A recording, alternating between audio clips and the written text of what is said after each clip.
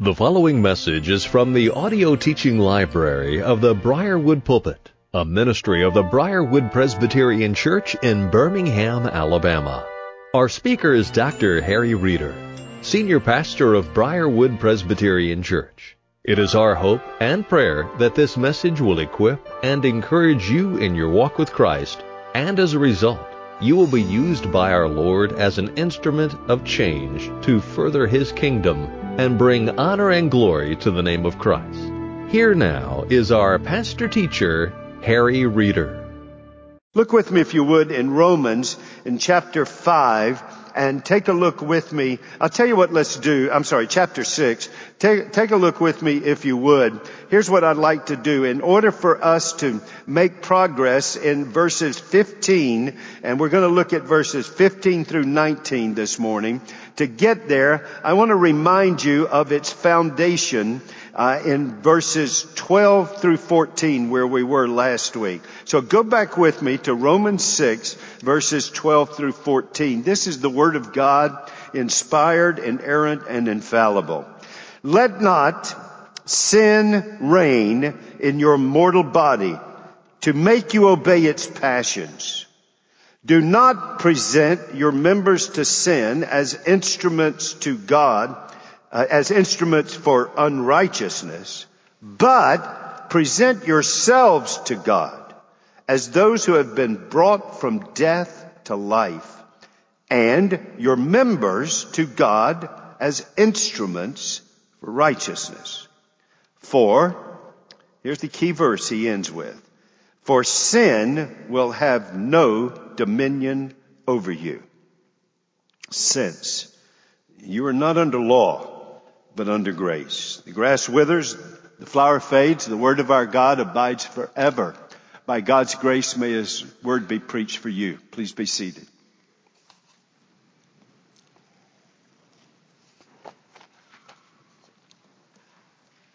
Well, it's 4 decades that I've had the privilege to serve Christ as a minister of the gospel. And I've not done the math, but that's a lot of Sunday mornings and Sunday nights. And therefore, as a minister of the gospel, as a pastor, teacher, I have had the privilege of Sunday morning, Sunday night sermons, a couple of Bible studies every week, and mentoring groups. And in that means I actually have the opportunity to do the deep dive into God's Word every week.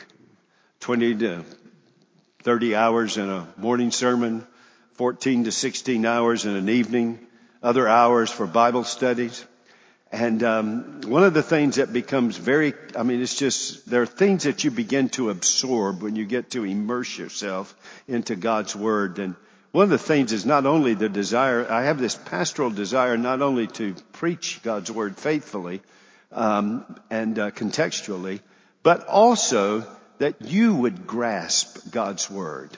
One of the things that you begin to see is the Scriptures are not put together by the Holy Spirit through prophets and apostles that have been called of God to write the Scriptures for us.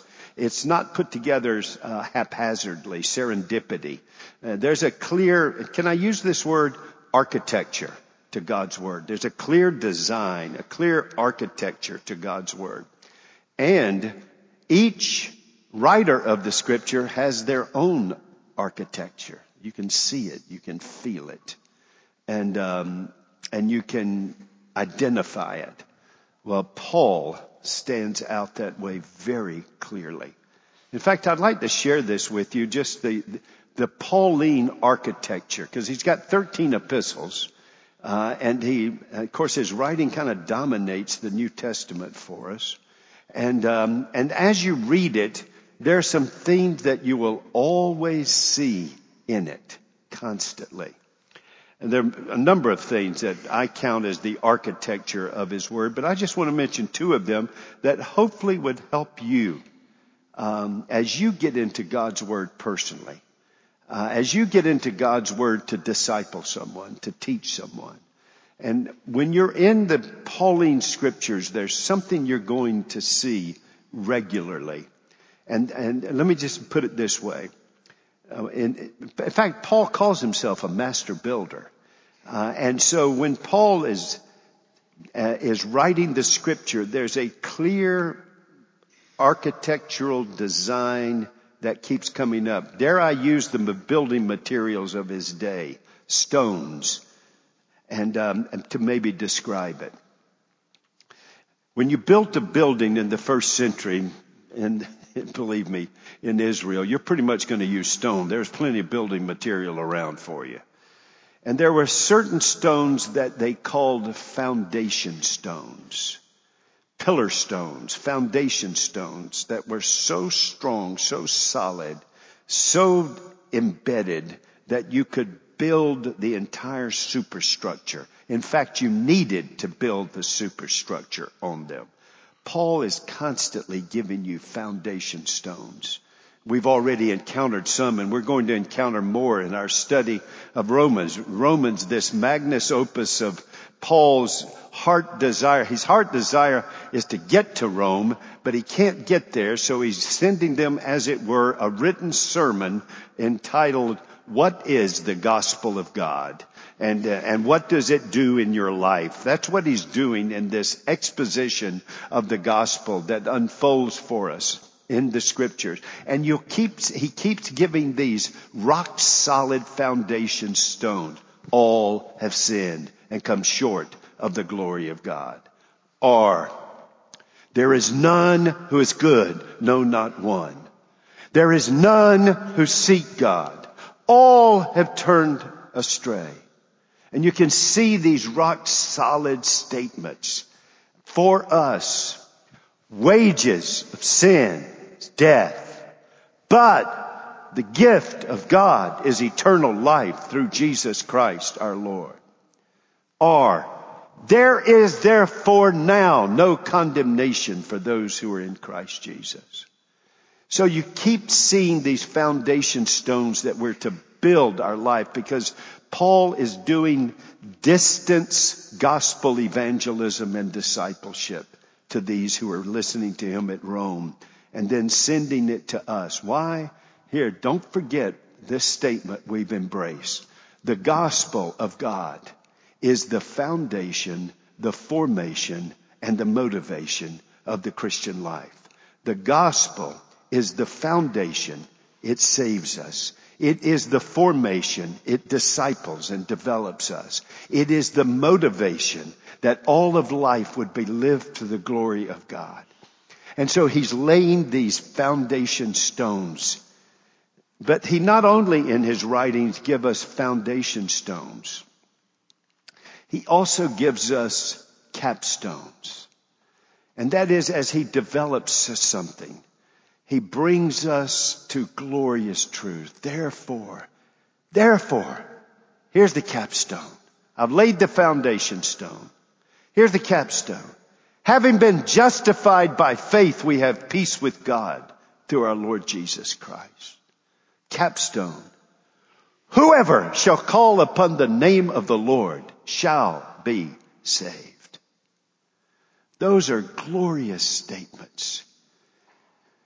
But he does something else, and that's really germane and highly essential to understand as we are where we are in Romans 6. This, what Martin Lloyd-Jones, Spurgeon, John Murray, I can quote commentator after commentator would tell you, 6, 7, and 8 are the foundational text of the Christian life to grow in and for Christ. They're crucial. He not only has foundation stones, he not only has capstones, but I want to suggest to you he's got another one.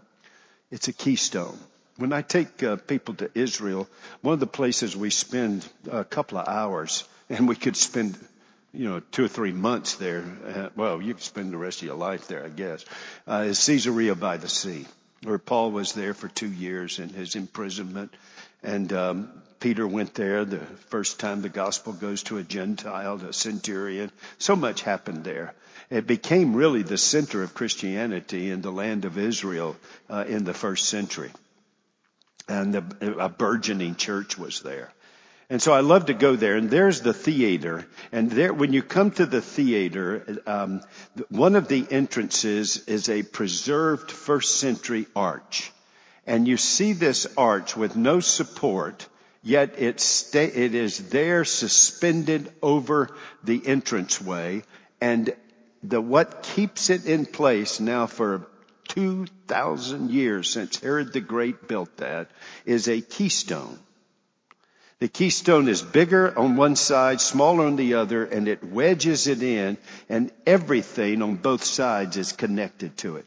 Paul keeps putting keystones whenever he writes. I mean, he gives it away with words like this over 200 times in Romans. Therefore. In other words, I'm about to say something that's important, but you can't understand it without understanding what leads to it. You cannot. You've got to know this in order to know that. Or so, or for, or since. Those are keystone words that we have a connecting tissue here. Sometimes he connects the tissues by having given a capstone statement. He then follows up with a keystone statement such as, what shall we say then? And then comes a rhetorical question whereby he gets to the issues. And he does that with his foundation stones that give us, now I'm praying that maybe there's an echo in your mind from a week ago that in discipleship, Paul is teaching me gospel discipleship, and that the profile of gospel discipleship is not, oh, preacher, give me 5 things to do. No, it starts with know, be, then do. It's not, what's the 5 things I need to do? No. What do you need to know? Sound doctrine leads to sound words that leads to sound life. Know, be, and do. And so Paul never introduces in his epistles the imperatives without first giving the statements of fact. In the Greek, we call it the indicatives. He's got the statements of fact. Here's who you are in Christ. Here's who you are in Christ. Know it and be it. Now you're ready to do, because your doing does not put you in Christ. Your doing does not save you. Your doing is there for your Savior. So I need to make sure you know your Savior. Well, he has given a number of these, and he is fully aware as he has unfolded the gospel that there are going to be people who twist gospel truth. And they twist gospel truth to the demise of baby Christians and to the demise of the testimony of the gospel in the world. Remember, there were 2 basic heresies Paul was accused of. And those 2 basic heresies, on the one hand, was Nomianism or legalism. That is, you're saved by your works of the law. And that's the way that you're going to be saved. And without the works of the law, your works of the law, you can't be saved. And then there was the accompanying heresy of antinomianism. Well, if I'm saved by grace, then I can go do what I want to. This bohemian Christianity can be all about mine. In fact, I'm doing God a favor if I sin, because if I sin a lot, then he's got to come up with a lot more grace, which gives him glory. So I'll sin a lot to give him grace. And so the Apostle Paul begins to deal with these things, and he uses his keystone statements to connect things as he works through. Let me kind of show you. We're at this morning, we're at a 3rd question, but he actually had started earlier. And in that earlier start in Romans 3:20, he asked the question that he knows people are using out there. Well, God's law is here. And salvation must come through obedience to God's law. So in Romans 3:20, the question is, how can we be saved without the works of the law?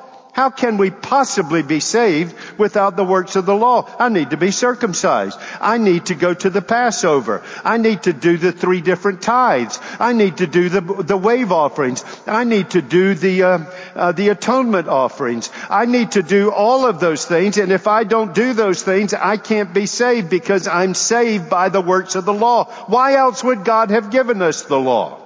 Well, Paul says, I'll tell you why he gave you the law. He gave you the law that has no power to save you, and you have no power to take the law and save yourself. He gave you the law to show you needed grace to be saved. He gave you the law to show you're a sinner. He gave you the law to show you your sin nature, and you're impotent, you're helpless, and you're hopeless. And he gave you the law to show you that you need a Savior. You need someone to take your place. That's why he gave you the law. And so he answers the question in Romans 3:20. How can we be saved without the works of the law? He answers the question in Romans 5:1. Here's how.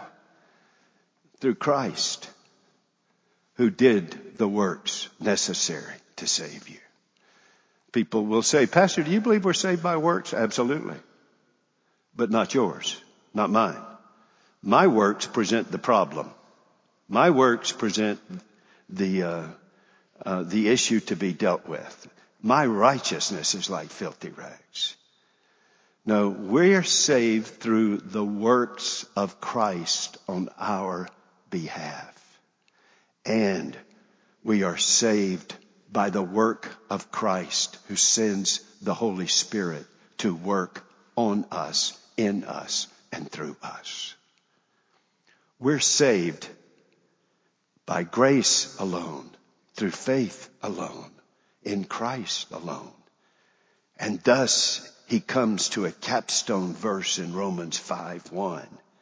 After answering the question from Romans 3:20, how can we be saved without the works of the law? And he brings us to Christ and says, therefore, having been justified by faith, we have peace with God.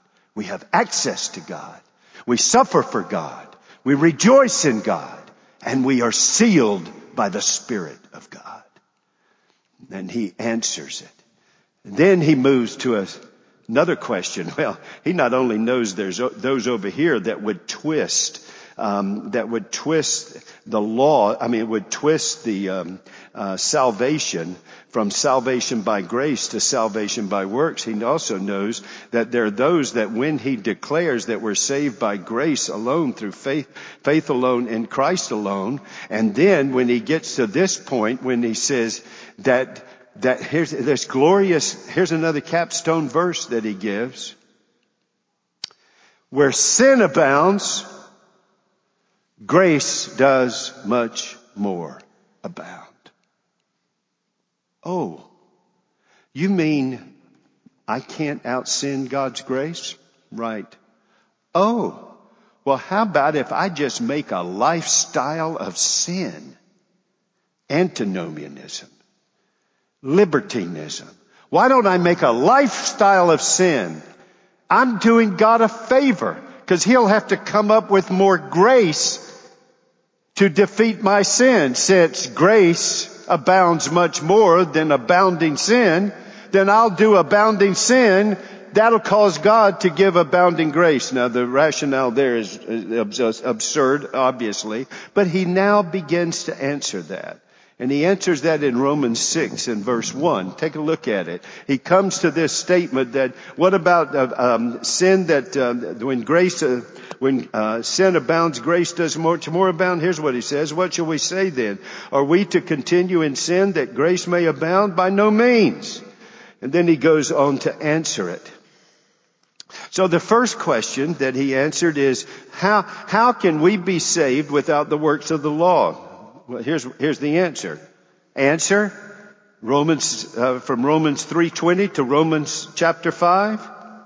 No one is saved by their works of the law. That's the answer. Everyone who Christ saves is saved not by their works of the law. They're saved by Christ's work under the law.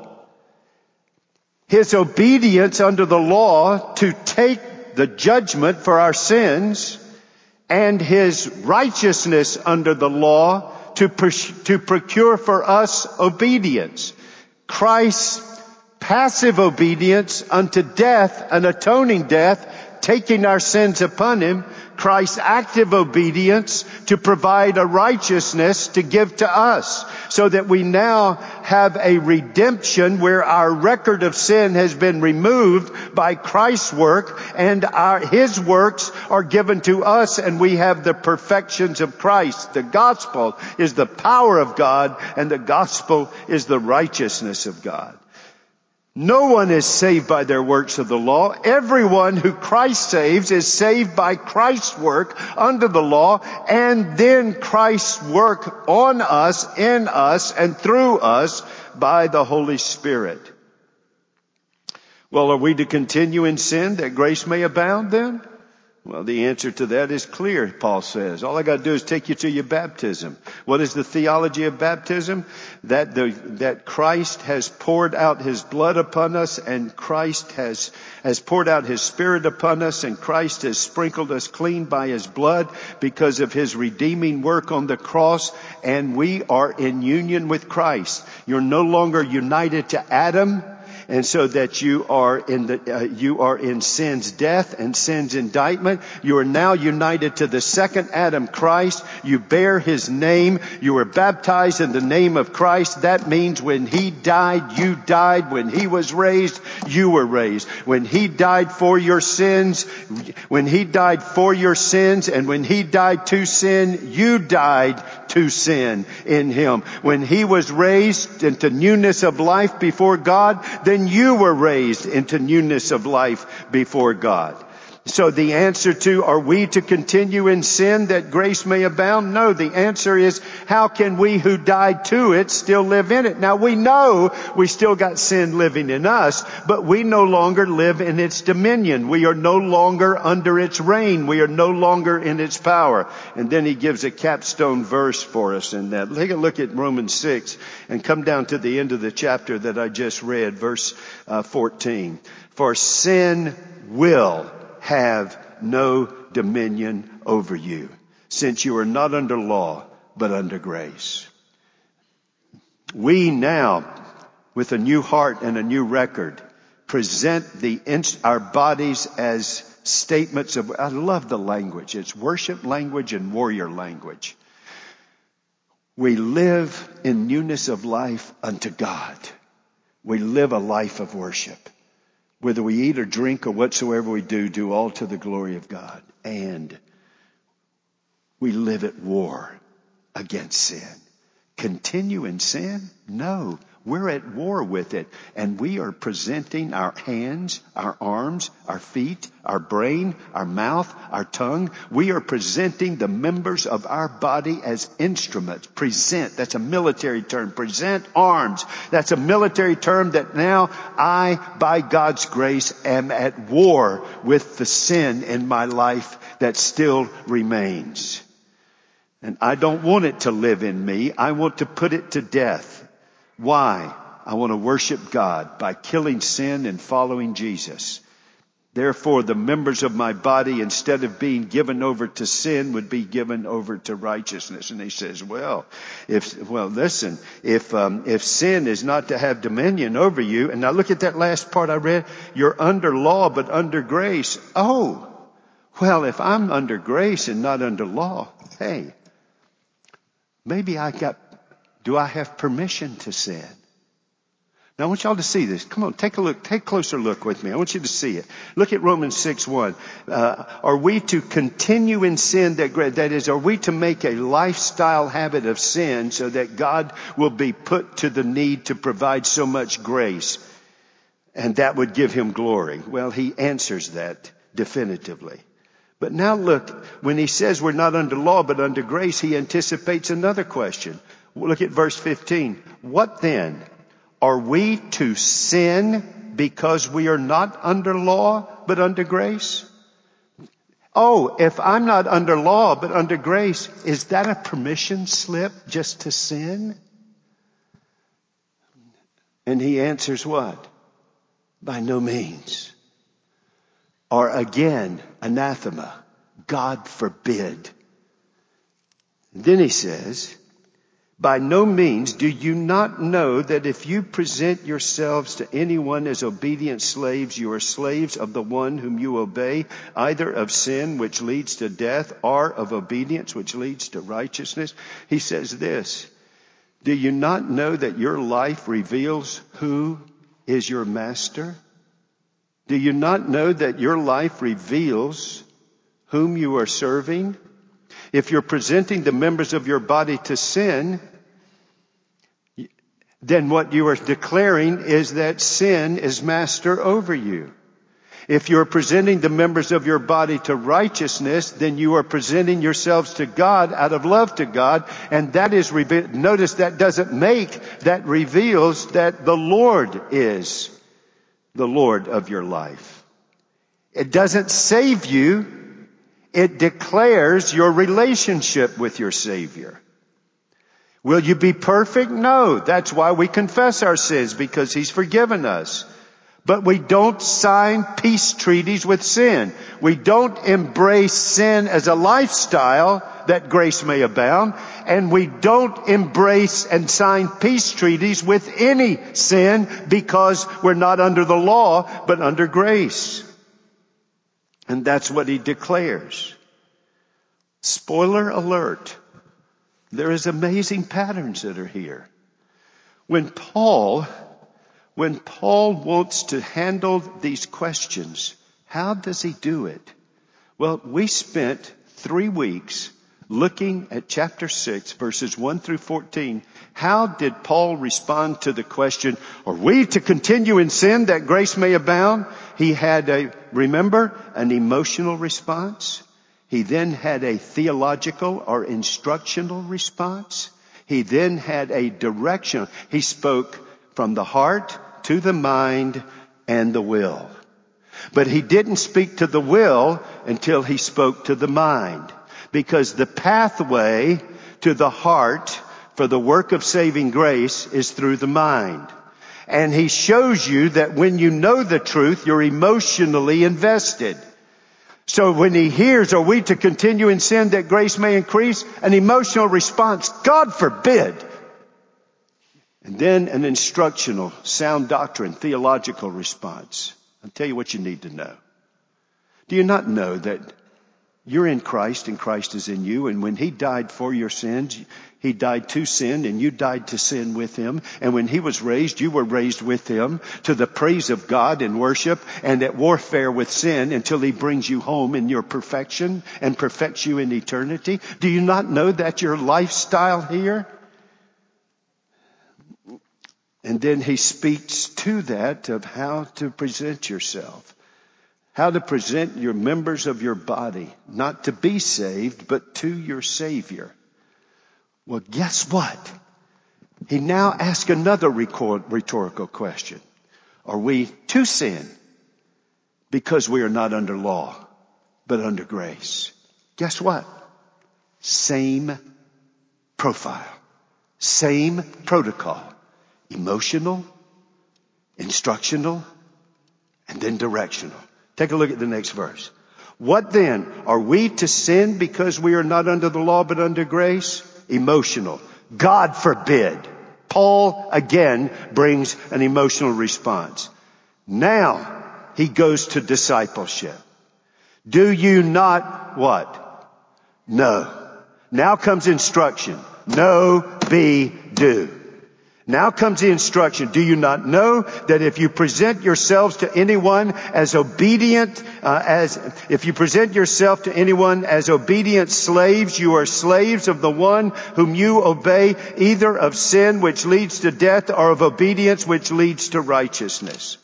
Now folks, I got to just take a moment with me. I got to take you all the way back. I got to take you all the way back into the first century where slavery was the culture. The historians tell us that over 60% of the people in the Roman Empire were in some form of slavery. And we go to the Bible and how it deals with slavery. On the one hand, what we have had in this country in the past, it absolutely condemns and forbids chattel slavery. The Bible declares that as man stealing, and it is not to be found among us. But the Bible does make something available that's very interesting. And that is something that became known in our culture as indentured servitude. An economic form of slavery where I owe somebody something and I give myself to them, but it was limited in the Old Testament to 7 years. And when the 7 years were up, you were freed with everything that you had accrued during that 7 years. You were to be set free. This is all described for us in Exodus 21. I don't have time to turn there. Please check me out. But here is something else in it. In the indentured servitude of the Old Testament, if the one who had put themselves as a slave or servant to a master for an economic servitude, that at the end of the 7 years, they were to be set free. If the master, once they freed, the servant or the slave decided, I am astonished at the benevolence and kindness of my master. I want to continue out of love to him as a slave. Exodus 21 describes how you do that. You go to the master and say, out of the love you've expressed to me and my love to you now, I desire to continue and I desire to be a doulos, a bondservant, a slave to you. Again, man stealing, absolutely forbidden. But doulos, bondservant, because having paid off the debt in the 7 years of indentured servitude, they now had developed a relationship that as they were emancipated out of love to the master, they want to continue. They want to be his slave. A doulos, a bondservant. Exodus 21 tells you what to do. That person would go to a doorpost, and the master would take them to the doorpost, and they would place their ear against the doorpost, and the master would take an awl, an AWL, an awl, and then drive a hole through the lobe of the ear. And then normally they would wear a ring. That's why one time as a pastor, some folks, it was a wonderful opportunity for me to have a discussion with some teenagers a number of years ago. They said, now, Pastor, what do you think about ear piercing? Now, there's a pastoral question for you. And I said, well, it depends on why you're piercing. And I said, now, my ear is pierced. They looked at me and said, really? Oh, yeah. I said, there's an ear piercing I believe in. In fact, I do. I've done it. You see, Jesus came and set me free. I'm now his slave because he made me his son. Out of his love to me, now I, out of love to him, want to follow him. He's not only my Savior and has set me free. I now, out of love, desire to follow him. Or as we just sung, I've been set free. I rose and went forward to follow thee.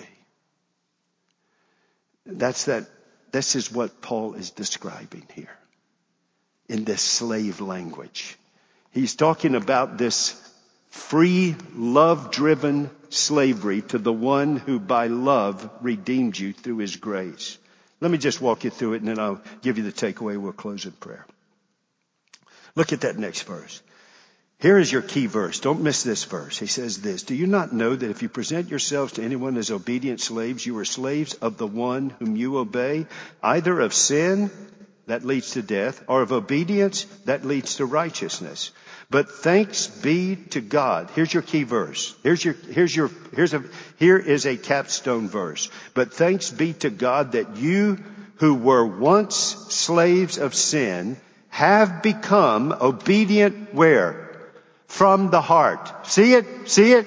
My life is not under the law. My life has a new heart.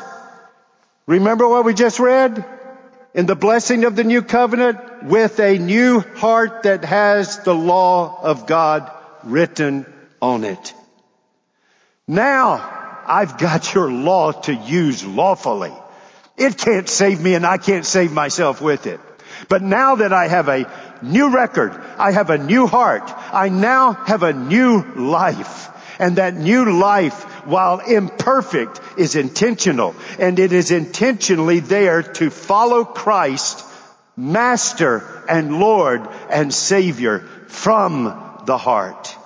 So from the heart we are there to follow Him. But thanks be to God that you who were once slaves under the dominion of sin, we've been set free. We got a new record. We're forgiven. We got a new heart. And that new heart we now, watch, become obedient from the heart to the standard of teaching. Folks, this is my life. It's not to manufacture sermons. It's to preach the Word so that you have the sound doctrine for the sound life, for sound words. That you have that. That's why we got a disciple. That's why you got a disciple maker in your life. That's why you got someone at the lectern in the Sunday school community. That's why you get in the Word every day.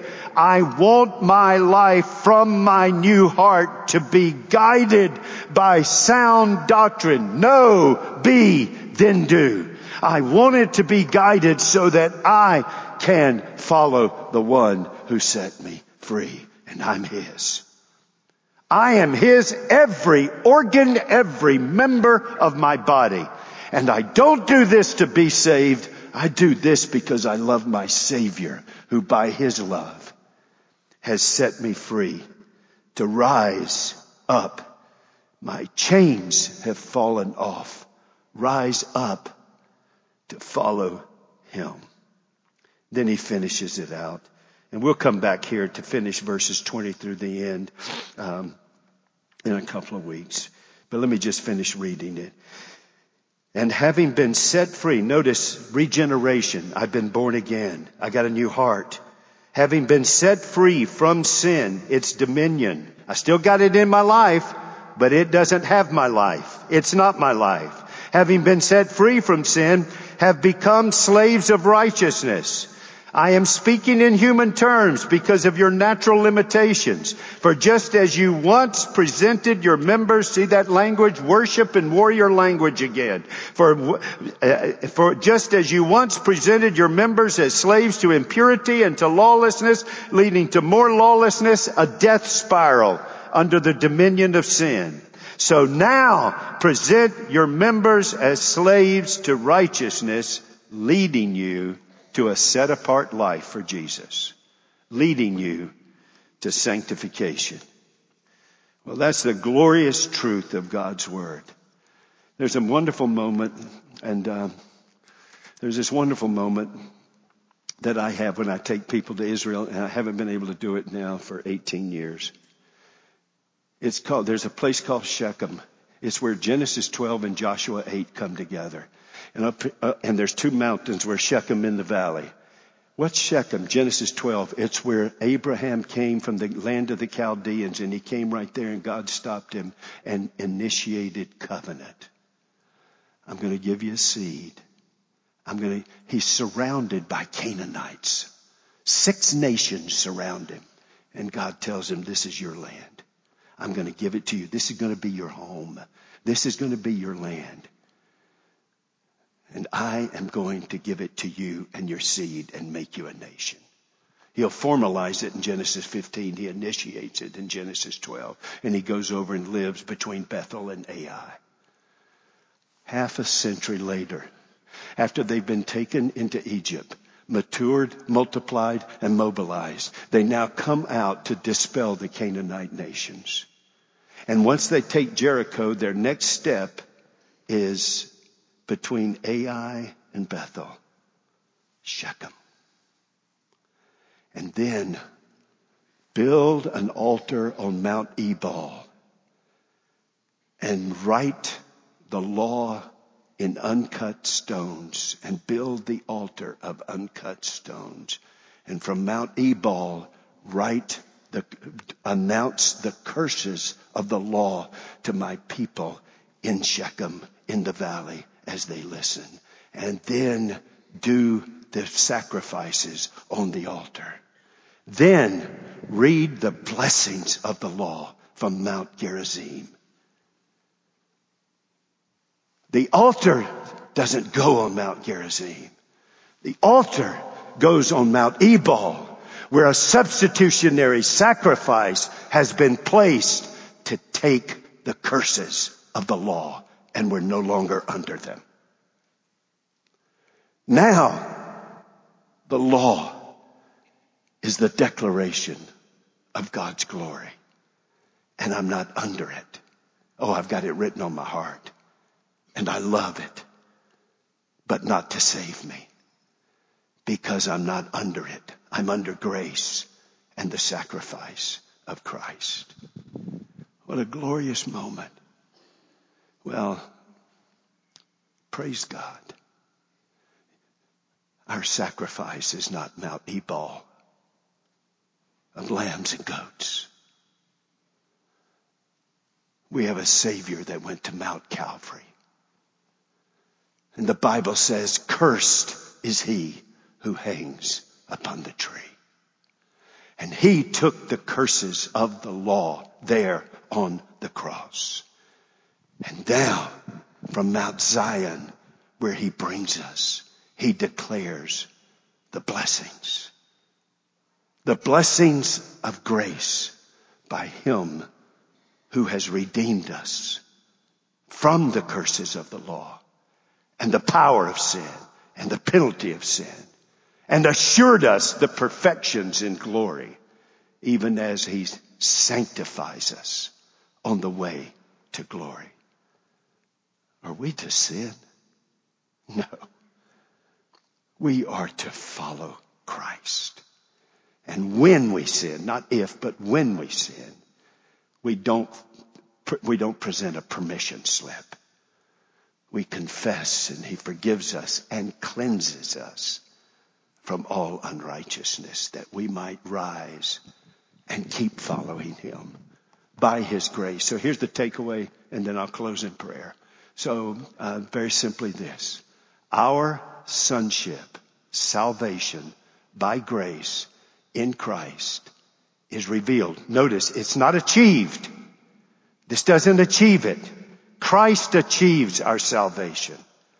But our sonship, salvation by grace in Christ, is revealed by our slaveship, sanctification of love to Christ. He first loved us. We're sons of God. Now he owns us. Of love to him, we rise up to follow him into glory. Our sonship. Know your sonship. Be sons of God. Now, what do you do as sons? You go to your Savior and say to him who first loved you, I love you. And Jesus, I'm coming to the doorpost. I've been set free by you out of your love. Now I come to the doorpost. And Jesus, by the Spirit of God, with the Word of God, drives the oil into our ear, not our nose. He doesn't lead us around by the nose. But in our ear, we hear his voice. And when he speaks, when I speak, I can't do this. But I thank God that He from time to time visits the voice of a preacher or a teacher or a discipler who is teaching the Word of God. And in the midst of that voice, Jesus speaks. And they, by faith, hearing Christ, rise up and call upon the Lord. And Jesus' voice speaks. And when His voice speaks, it's like at Bethany. And we who are in the dungeon of sin, in the chains of sin, in the tomb of sin, we hear His voice just as Lazarus did. Lazarus, come forth, and he comes forth. And when Jesus speaks through His word, men and women rise up, chains fall off, they come out of tombs to follow Jesus with all of their heart and their life. And that voice brings them forth. And then we hear His voice. My sheep hear my voice. And we follow Him. My ears, by God's grace, have been pierced. I now can hear Him. And I now can follow Him. Continue to sin? No. God, help me kill sin and follow Jesus. Help me, help you present ourselves to Him. Rise up. Your chains have fallen off. Hear His voice and follow Him. And so reveal to the world we follow Him whom we love because He first loved us. God, thank you so much that we get the opportunity to demonstrate to the world our love to Christ through obedience. Please, Jesus, speak. May your voice call men and women from the tomb of sin, from the chains of sin, set them free, that they might come forth to follow Thee. For those here who have been born again and have a new heart and a new record, may we embrace the opportunity to declare to the world we follow Jesus with an ear to hear His voice in His word. May we from the heart embrace that sound doctrine, that standard of teaching, so that we know to be and to do all for Him. In Jesus' name, amen. You have been listening to a message by Harry Reeder, Senior Pastor of Briarwood Presbyterian Church in Birmingham, Alabama. For more information on the resources available through Briarwood Presbyterian Church, or for more information on the teaching ministry of Pastor Reeder, visit us at briarwood.org or call 205-776-5200.